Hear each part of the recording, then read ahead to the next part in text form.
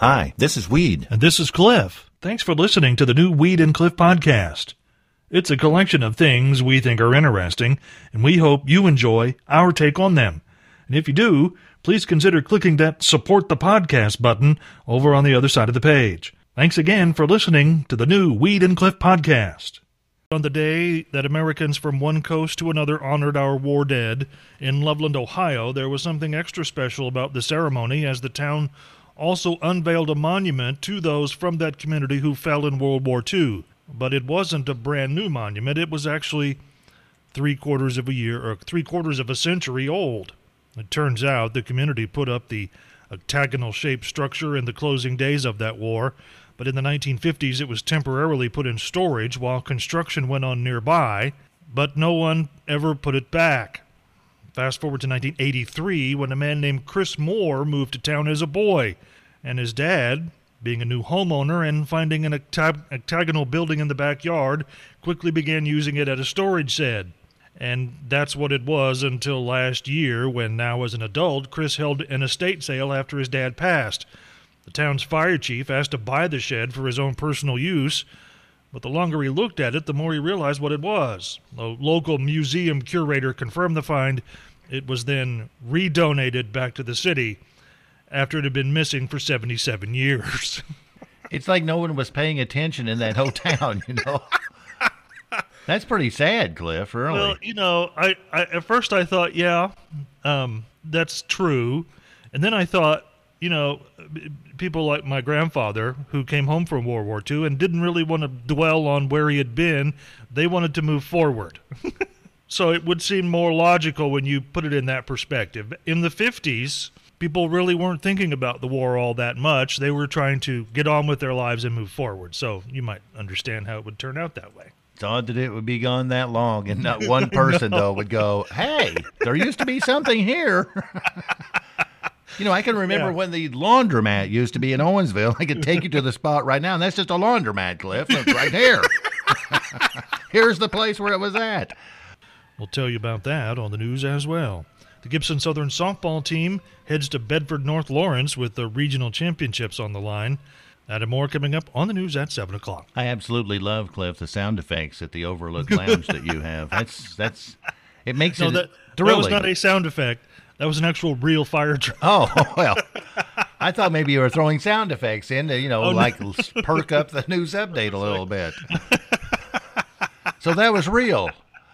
Oh, yeah, that was a real thing. Oh, yeah. Okay. Well, Cliff, today is Flip a Coin Day, and I've been deciding all morning whether I should celebrate this, and I've been just trying to figure out, should I even tell this story? Okay. Because yesterday, this is straight up true. Yeah. I did a bad thing yesterday at the cemetery involving a preacher. Now, I don't know how... A preacher? Yes. All right. Well, let's wait until after the 7 o'clock news, Cliff, because, I want to... I can't wait until after this. Try to get it in a good... I want to get in good a little bit before then.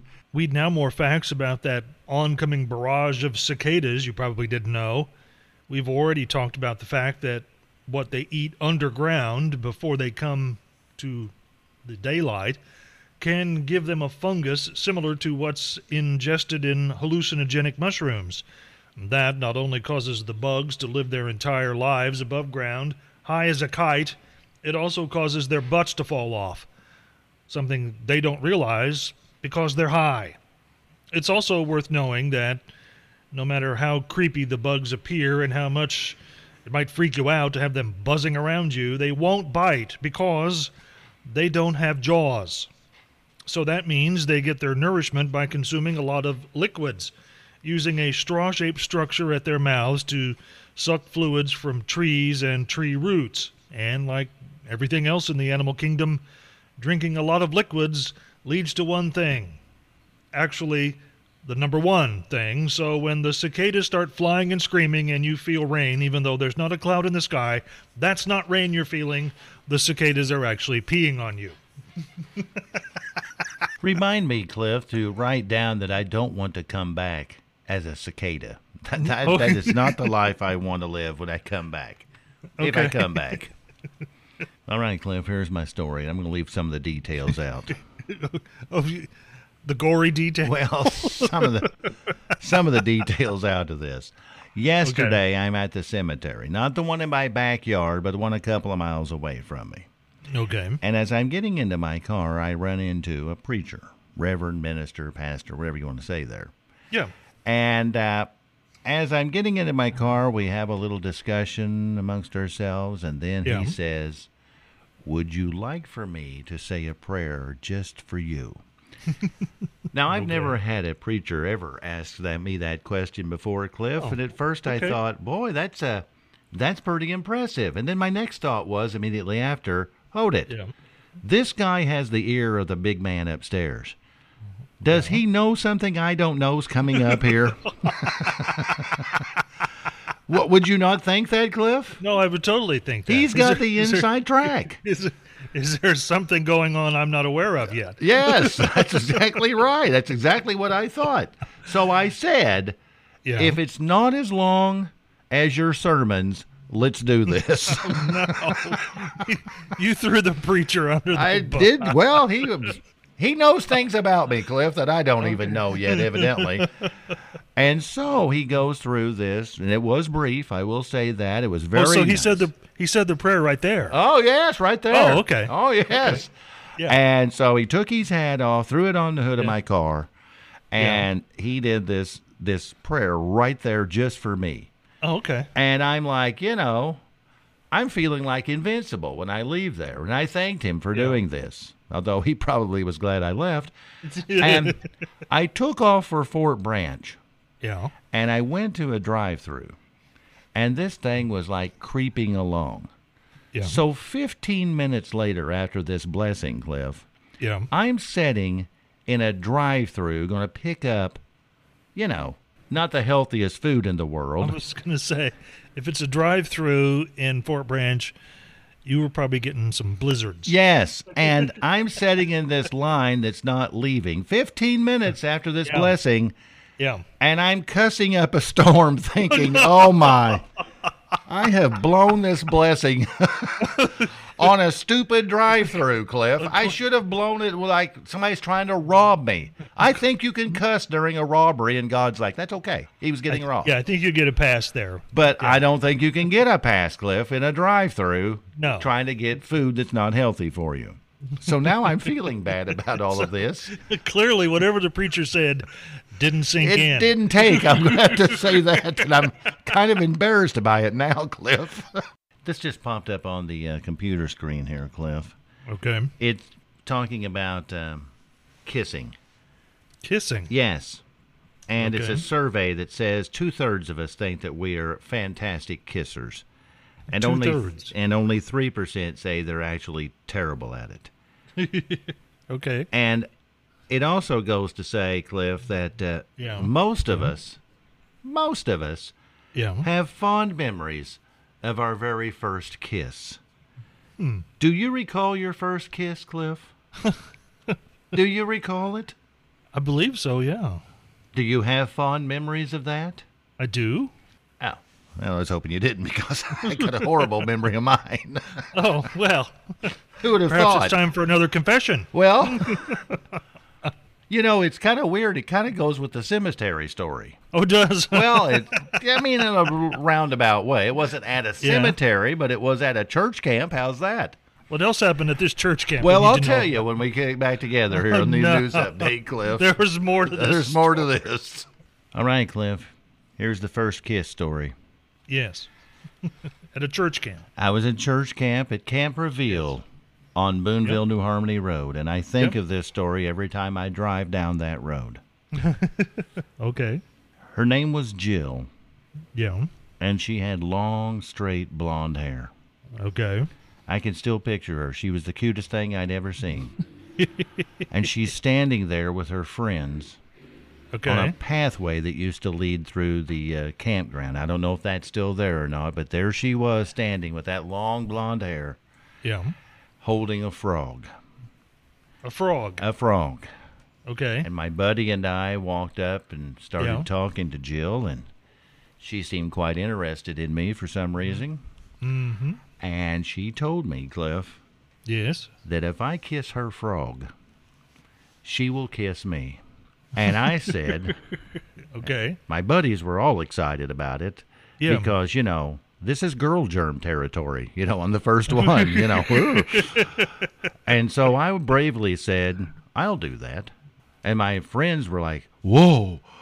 And so she holds the frog up to my face, and Yeah. I kiss this frog Yeah. on the lips. Okay. And then her and her friends start laughing, and they run away from me, Cliff. And there I stood. No. And now that I said that story, I kind of think the story about terrible kissers and your first kiss, I think it's more about human kissing, isn't it, Cliff, than it is animal kissing. It's definitely, Yeah. without a doubt. Well, But for your personal experience, kissing a frog, probably the best you could ever attain. it's not been bad, I'll have to say, Cliff. I relived that. In for- retrospect, Yes.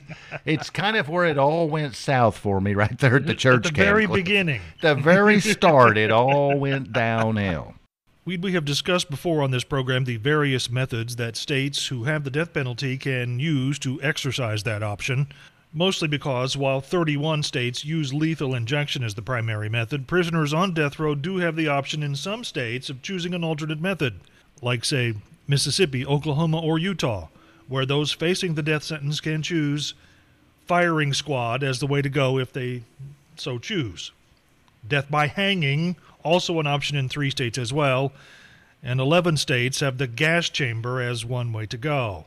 And, well, they're firing that baby back up in the state of Arizona. There hasn't been any executions in Arizona since 2014, when a lethal injection went wrong and it took 2 hours and 15 shots to carry out. So prison officials say they're now preparing to use the gas chamber instead, spending $2,000 on ingredients needed to make a concoction that contains hydrogen cyanide.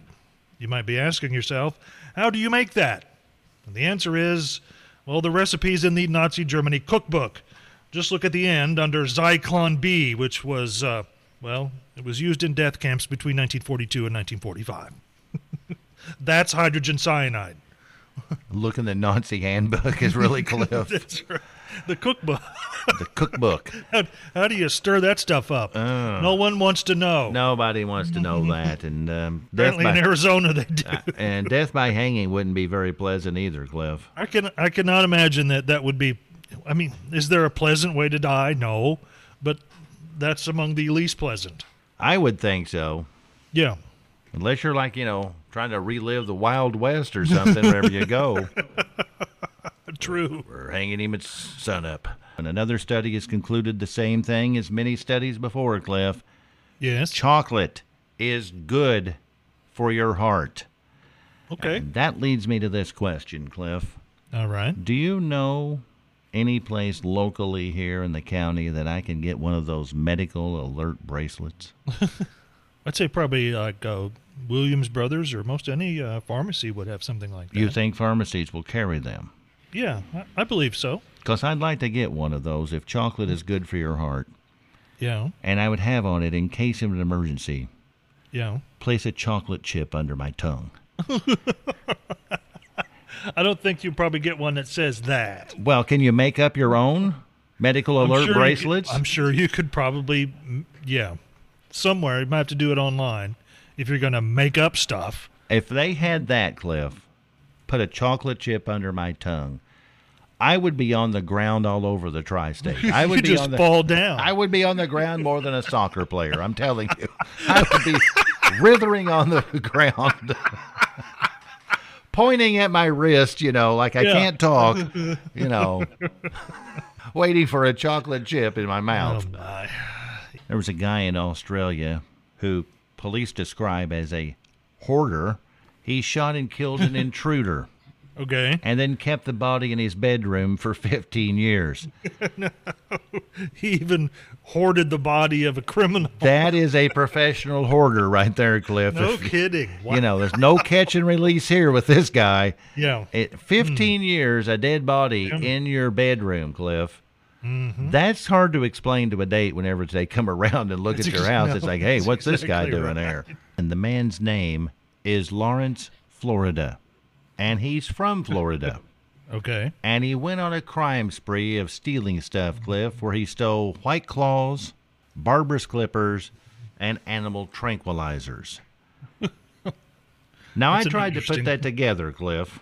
Yeah, what could you possibly do with that? I'm thinking Mr. Florida Yeah. is going to get drunk, knock out some animals, and then shave them. That's the only thing I can come up with there. Like, I'm just like imagining this guy like down at the zoo, stoned out of his mind, and climbing in the ape cage where he gets the the gorilla unconscious and then gives him a haircut. That's what I'm thinking, too. I also think Florida should be this guy's middle name, Cliff, not his last name, because he's just perfect for that. Our ticket to the bank this morning is going to be much different than usual, Cliff. Much different. You mean entertaining? Well, I think it will be, kind of. I hope so, anyway, because Well, that would be a switch then, now, wouldn't it? that would be a little different according to you, anyway. This morning, without knowing all of the facts, Yeah. I will attempt to diagnose our news director, Cliff Ingram. Diagnose. I think that you suffer from something, Cliff.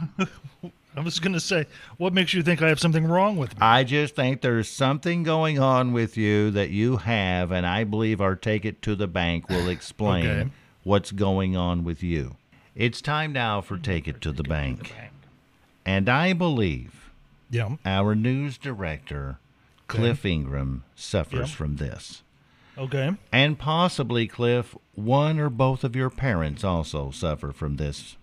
You see, my friend, Yeah. I believe you suffer from accelerousal. What? Accelerousal, Cliff. I think that is my diagnosis for you. What? Accelerousal. You have a case of accelerousal. What is that? That is the term for Yeah.